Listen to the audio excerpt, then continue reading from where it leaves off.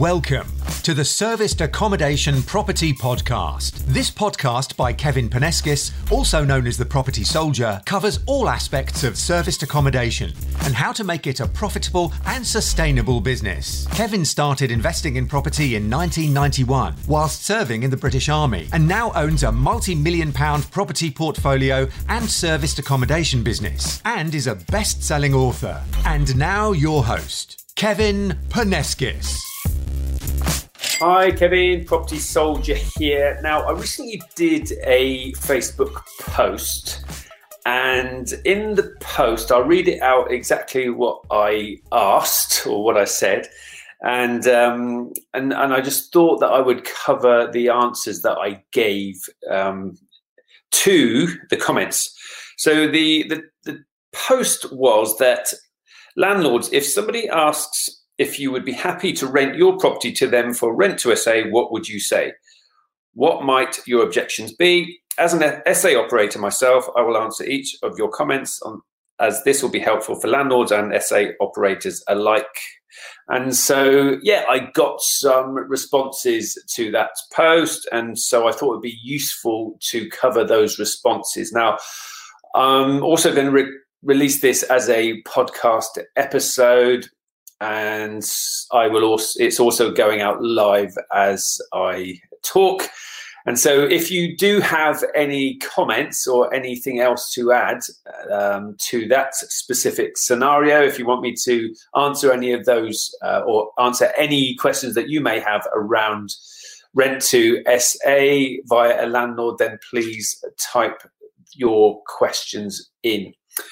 So the first response I got was no effing way. Okay, so that's great, but the person did elaborate on that, so that's great. And so I was able to actually cover some of the objections that this chap kindly raised. And so first one then, has the property, or for starters, one has the problem of having people in the property with whom there is no direct tenancy. So let's just talk about that. The SA operator will take the property from the landlord or from the owner using a company let agreement or a corporate let agreement. Okay, and so that's a regulated contract that is fit for purpose. And so what I recommend people do is they set up a limited company to run their SA business, and they take the property from the owner using there's different agreements you can use, a company let agreement or a management agreement or a corporate let agreement. Okay, so ultimately it's not done on an AST. So that covers that one. And the liability for the rent sits with the SA operator's company, right? Now, what was also being alluded to was the guests using the property. And so it's not up to the guests to pay the rent to the landlord. It's up to the guests pay the SA operator as per the terms and conditions, etc. And so the liability sits with the SA operator, and ultimately the guests pay the SA operator. So hopefully that makes sense. I'll cover some more. The other thing was a mortgage. The other thing that was raised was if there is a mortgage. So if there is a mortgage on the property, then the owner of the property should seek the lender's permission to do SA in the property.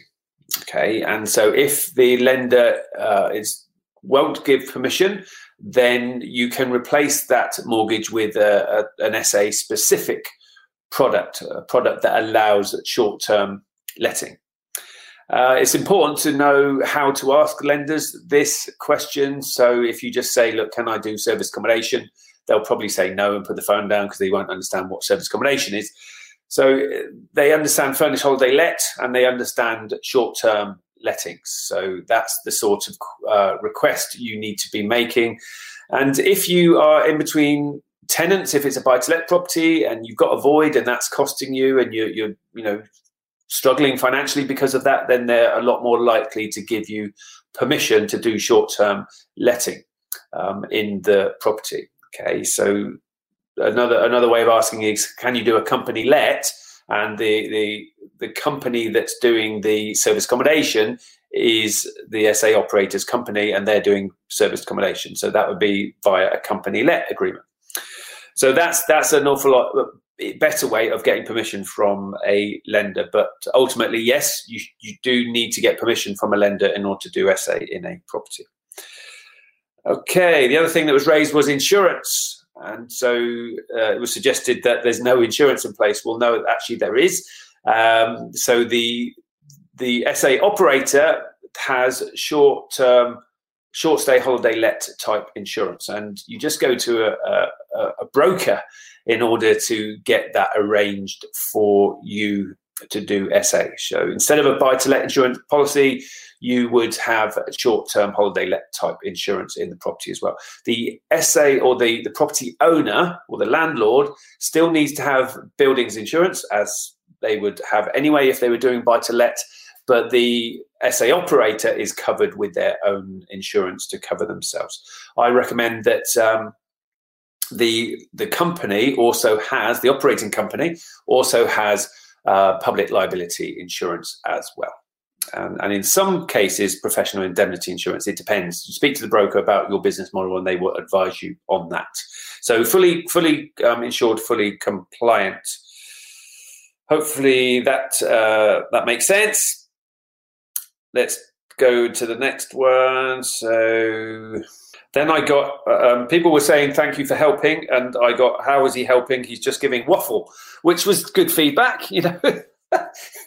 I welcome all feedback. So, ultimately, I just had to continue addressing each objection, which, do you know what? That's what you've got to do. This is the point. You need to be speaking to landlords and overcoming their objections. So they might be coming from a position where they've had a bad experience with an SA operator who may not have been doing it properly in the past, or they may have heard about SA operators not doing it well, or you know, nightmare stories that they might have heard or been exaggerated in a Facebook group or forum or something like that. So ultimately, this is a live example of things that landlords will say, and you need to know how to respond. And you don't take it personally. I've got a thick skin, you know. I was in the army for 24 years. I used to get shot at, you know, so I don't take things personally, and it's valuable feedback. I've been very grateful for this chap for giving me these objections, because if everybody was just too polite and didn't say anything, then I wouldn't have, I wouldn't be able to respond, and therefore be doing this live, or releasing this as a podcast episode, because this is all useful for people to see and hear in order to, forewarned is forearmed. You need to understand what landlords' objections are in order to be able to counter them or to address them. So I'm very grateful for this feedback and for my waffling, apparently. And so what else? And so let me just cover some more things that were asked. It was suggested that it was illegal, and so I confirmed that it's the correct use class. So there's no need for planning application for change of use. You just continue operating it under C3. And so, or you can do it under C1. So C3 and C1 are the appropriate use classes for serviced accommodation. So in most instances, there's no need for a change of use. And I covered the fact that it's covered under HMRC. And so HMRC recognise short-term lettings. That's what furnished holiday let is. So there's no differentiation between furnished holiday let in terms of somebody coming for leisure as opposed to somebody coming for work. And so as far as HMRC is concerned, they just cover both scenarios under the same type taxation rules. So SA, rent to SA. It's covered by business rates. You can get rateable value for a property and go on to business rates and get small business rates relief. It's covered under different VAT schemes. So you've got the TOMS, tour operators margin scheme. You've got the flat rate scheme, and you've got the standard rate scheme, all catered for under that scenario. So a lot of people have got this impression that it's flying below the radar doing SA, and it's not actually legal or legitimate. And so it just needs to be put out there that it's completely legal and above board. And let's face it, furnished holiday let has been going on for a long time. It's a well-established use of property. And so your guests can be in those properties. It could be for leisure, it could be for visiting friends and family or having a holiday, or they might be in town working. It might be a seminar, or it might be just being in town for a conference or something like that. And so absolutely, it's completely normal, recognized form of property investing. And if the guest doesn't leave, that was another one that was asked. Well, the guest doesn't have any tenant rights in the property. The way to think about it is a hotel. So if a guest doesn't leave a hotel, what will the hotel do? Well, they will just stop the key card from working, so the guest can't come back into the room. It's as simple as that. Once the stay is expired, the stay has expired. So however you want to restrict access to your SA is completely up to you as well. The point is here is that the guests lives somewhere else. Their principal prime residence is elsewhere. So they do not have any tenant rights whatsoever. So it's not like having a buy-to-let or something like that. And here's the point, is that before you accept a guest into your SA property, you need to have credit card details. Some platforms like Airbnb will take the money, but in most instances, we're taking credit card details, and we want terms and conditions signed so that the guest is signing to acknowledge the fact that it's not a tenancy. It's coming in under a license, and their abode is elsewhere, and you can take a deposit. And so we check ID. We check ID to make sure it matches the credit card details and to make sure it matches their home address. So in my experience, if you're doing all of these things, then you're not going to get a problem. So we've never had anyone say, I've been doing this for years. We've never had anyone say, not leaving. Okay, they might want to extend their stay or something like that, but that's obviously once they pay, then they can extend their stay.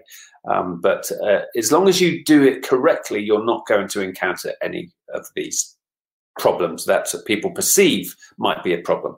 Okay, so leasehold. So leaseholds have been mentioned. So absolutely, if the lease does not allow serviced accommodation, then you can't do service accommodation. But what I will say about that is a lot of people see no business use of property and assume that means you can't do service accommodation. It actually doesn't. There's no case law that supports that. That one is completely open to interpretation.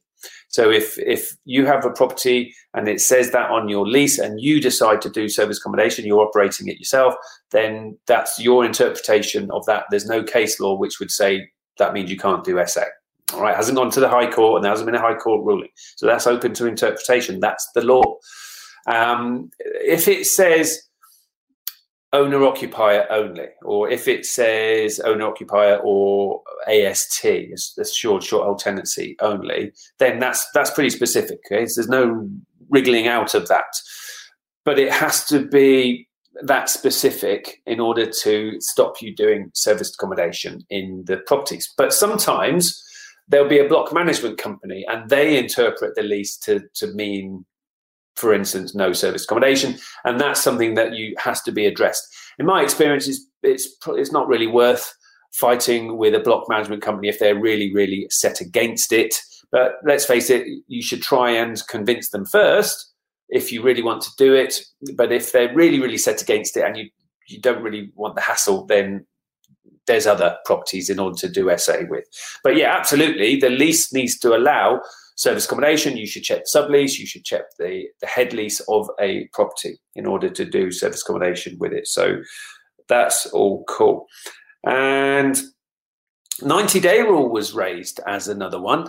So being compliant with the 90-day rule in London, so that dictates that you can only do short-term stays up to 90 days in a calendar year in the Greater London Council area, the GLC. And so absolutely, you should be compliant with the 90-day rule. The really good news is that if you get bookings of longer than 90 days, then you are not in breach of the 90-day rule. So if you start off the calendar year with 90 and you get a booking of 91 days, that completely leaves your 90 alone. Okay, so you can have that 91-day booking and then start ticking off from your 90 allocation of 2 and 3 night stays, etc. So that's cool. And the reason why it's really cool is that longer than 90-day bookings will make you as an SA operator more money, because you've got no cleaning costs, you've got no you do have cleaning and laundry costs, but you don't have voids. So typically you send your cleaners in once a week to do a mid-stay clean, and then they change the bedding and the towels, etc. So that's a lot less overhead, and you've got a nice long 3-month plus booking. So are they out there? Yeah, of course they are. It's a case of reaching out to companies and businesses, offering them your property to use for their clients, employees, staff, contractors, all of those things. And ultimately, it's for a longer than 90-day booking, so a longer than 3-month booking. And that could represent for them an awful lot of saving on putting these people into hotels. So you work out your night rate to offer it to these companies. And it could be a building firm coming in from out of town, and they've got a project in the area, and you can be offering them a nice long SA booking, an SA property for their people to be staying in.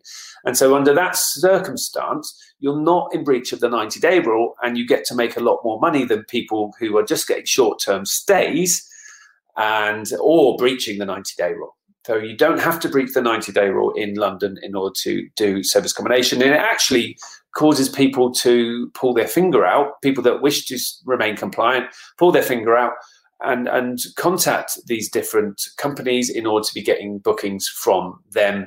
And then subsequently, they end up making more money in SA.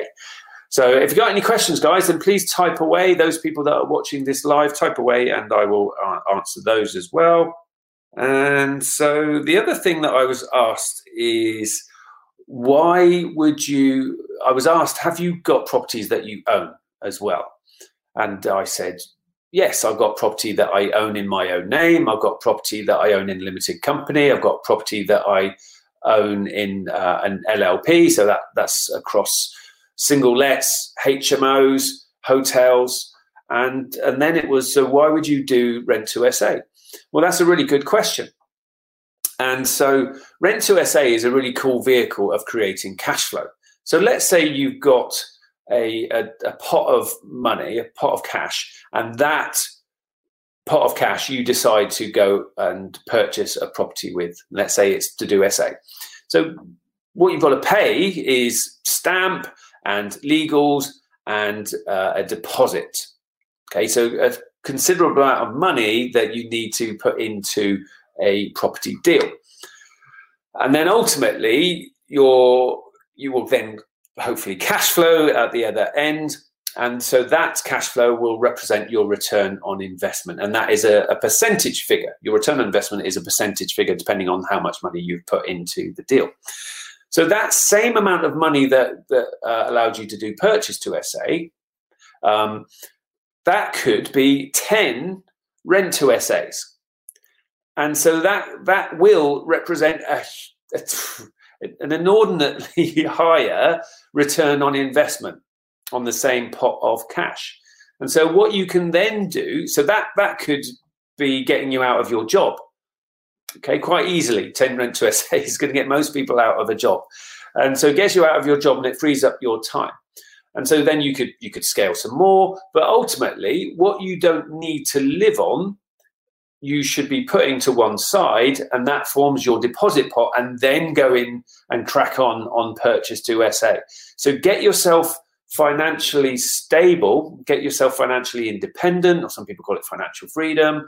do rent to SA with a pot of cash that you've got, and then ultimately from that moment or from that point, build up your deposit pot for purchase to SA in order to build your own legacy moving forward. So that was a brilliant point that was raised by this person. I'm sure the person thought that they might be trying to trip me up, but no, the point is that if I've been doing this a long time and I understand the benefits, I am a landlord myself, and I do rent to SA myself, I do SA management myself, and I train people, I mentor people, and all of these things need to be addressed, and these things need to be addressed when they are given as objections from landlords. So if you just make some notes from this post, then you will be able to, or this podcast episode, you will be able to have the objections covered as well that an awful lot of landlords will ask. And then the point that was raised when I actually said to the London operator, and also you get to avoid Section 24, and you get to earn hundreds of thousands, because this person has several properties in London, in nicer part of London, hundreds of thousands of pounds worth of tax-free income, then that got this chap's attention. So yes, service accommodation is not affected by Section 24. So Section 24 stopping you offsetting your mortgage interest against your income in the property. Well, you can still do that when you're doing service accommodation. So that's really cool, because Section 24 is going to significantly impact an awful lot of landlords, those landlords that are owning property in their own name and got mortgages on them. Well, that's most landlords, okay, because that was the advice that people were given in terms of buying property before Section 24 came along. And then the tax-free income, well, guess what? Once property is being used as service accommodation, then you can claim capital allowances. And the property, when it was previously being used as buy-to-let or HMO, can't claim these capital allowances, but once it is being used as SA, it can. And so that could be 35% of the property's value. And so do the maths on that. So that's how much, let's say it's £70,000 of capital allowances. So that means you get to earn £70,000 tax-free. Okay, so how much of a tax saving could that be for you? So depending on whether you are 20% or 40% or 45% taxpayer, how much of a tax saving is that? If the property is owned in a limited company, the limited company gets to claim the capital allowances, and then you offset that against the corporation tax and pay no corporation tax. So it's significant benefits to landlords. So if you can understand these benefits, then this is how you get rent to SAs from landlords, because they will come out with these objections and you will be able to respond to the objections, not in a confrontational way. As you heard earlier, it actually made me laugh because you need to have thick skin as a property investor. There's no point in taking things personally. You don't know why that person might have those negative feelings. Okay, you just have to be objective about handling them. And so that is pretty much all of the objections I got through so far on that particular post. I only posted it last night. But there's some really cool things, some really cool takeaways there. And so Debbie's saying, great advice. Thanks, Deborah, sorry. And missed some of this, so we'll watch it back. Yeah, absolutely. You can obviously watch this on catch up from the start. Clearly, if you just go to the podcast, you can be listening to the full episode on the podcast. And also, when I'm talking about capital allowances, when I'm talking about Section 24, when I'm talking about rent to SA from a landlord or rent to SA from a letting agent, I'm covering this stuff in my podcasts as well. So have a look at the other episodes on my podcast. For those of you watching this on Facebook, it's the Service Accommodation Property Podcast, and obviously different podcasts are out there, but clearly mine's got my name attached to it as well, Kevin Paneskis. So hopefully everyone found that useful. Deborah's saying, where are you? Lovely view from your window. Oh, you're teasing the podcast listeners, Deborah.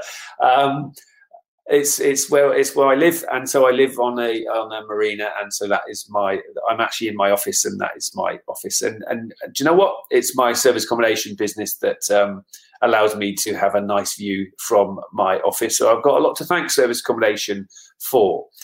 And so I've had workplaces that aren't such a pleasant place to be in the past, 24 years in the army. So I much prefer working from here. So Deborah's saying capital allowances on purchase only or rent to SA. The owner of the property gets to claim the capital allowances, Deborah. And so if you are doing a form of rent to SA, so you are the rent to SA operator and you do a profit share type scenario with the owner, then the owner can claim capital allowances and avoid Section 24. Okay, and so that hopefully covers that one for you. So I've got no other questions in at the moment. Hopefully everyone found that useful. Here's to your service accommodation success. And remember, your future needs you. Take care. Thanks for listening to the Serviced Accommodation Property Podcast. Why not also check out my website, www.propertysoldier.co.uk, where you can learn more about property and serviced accommodation.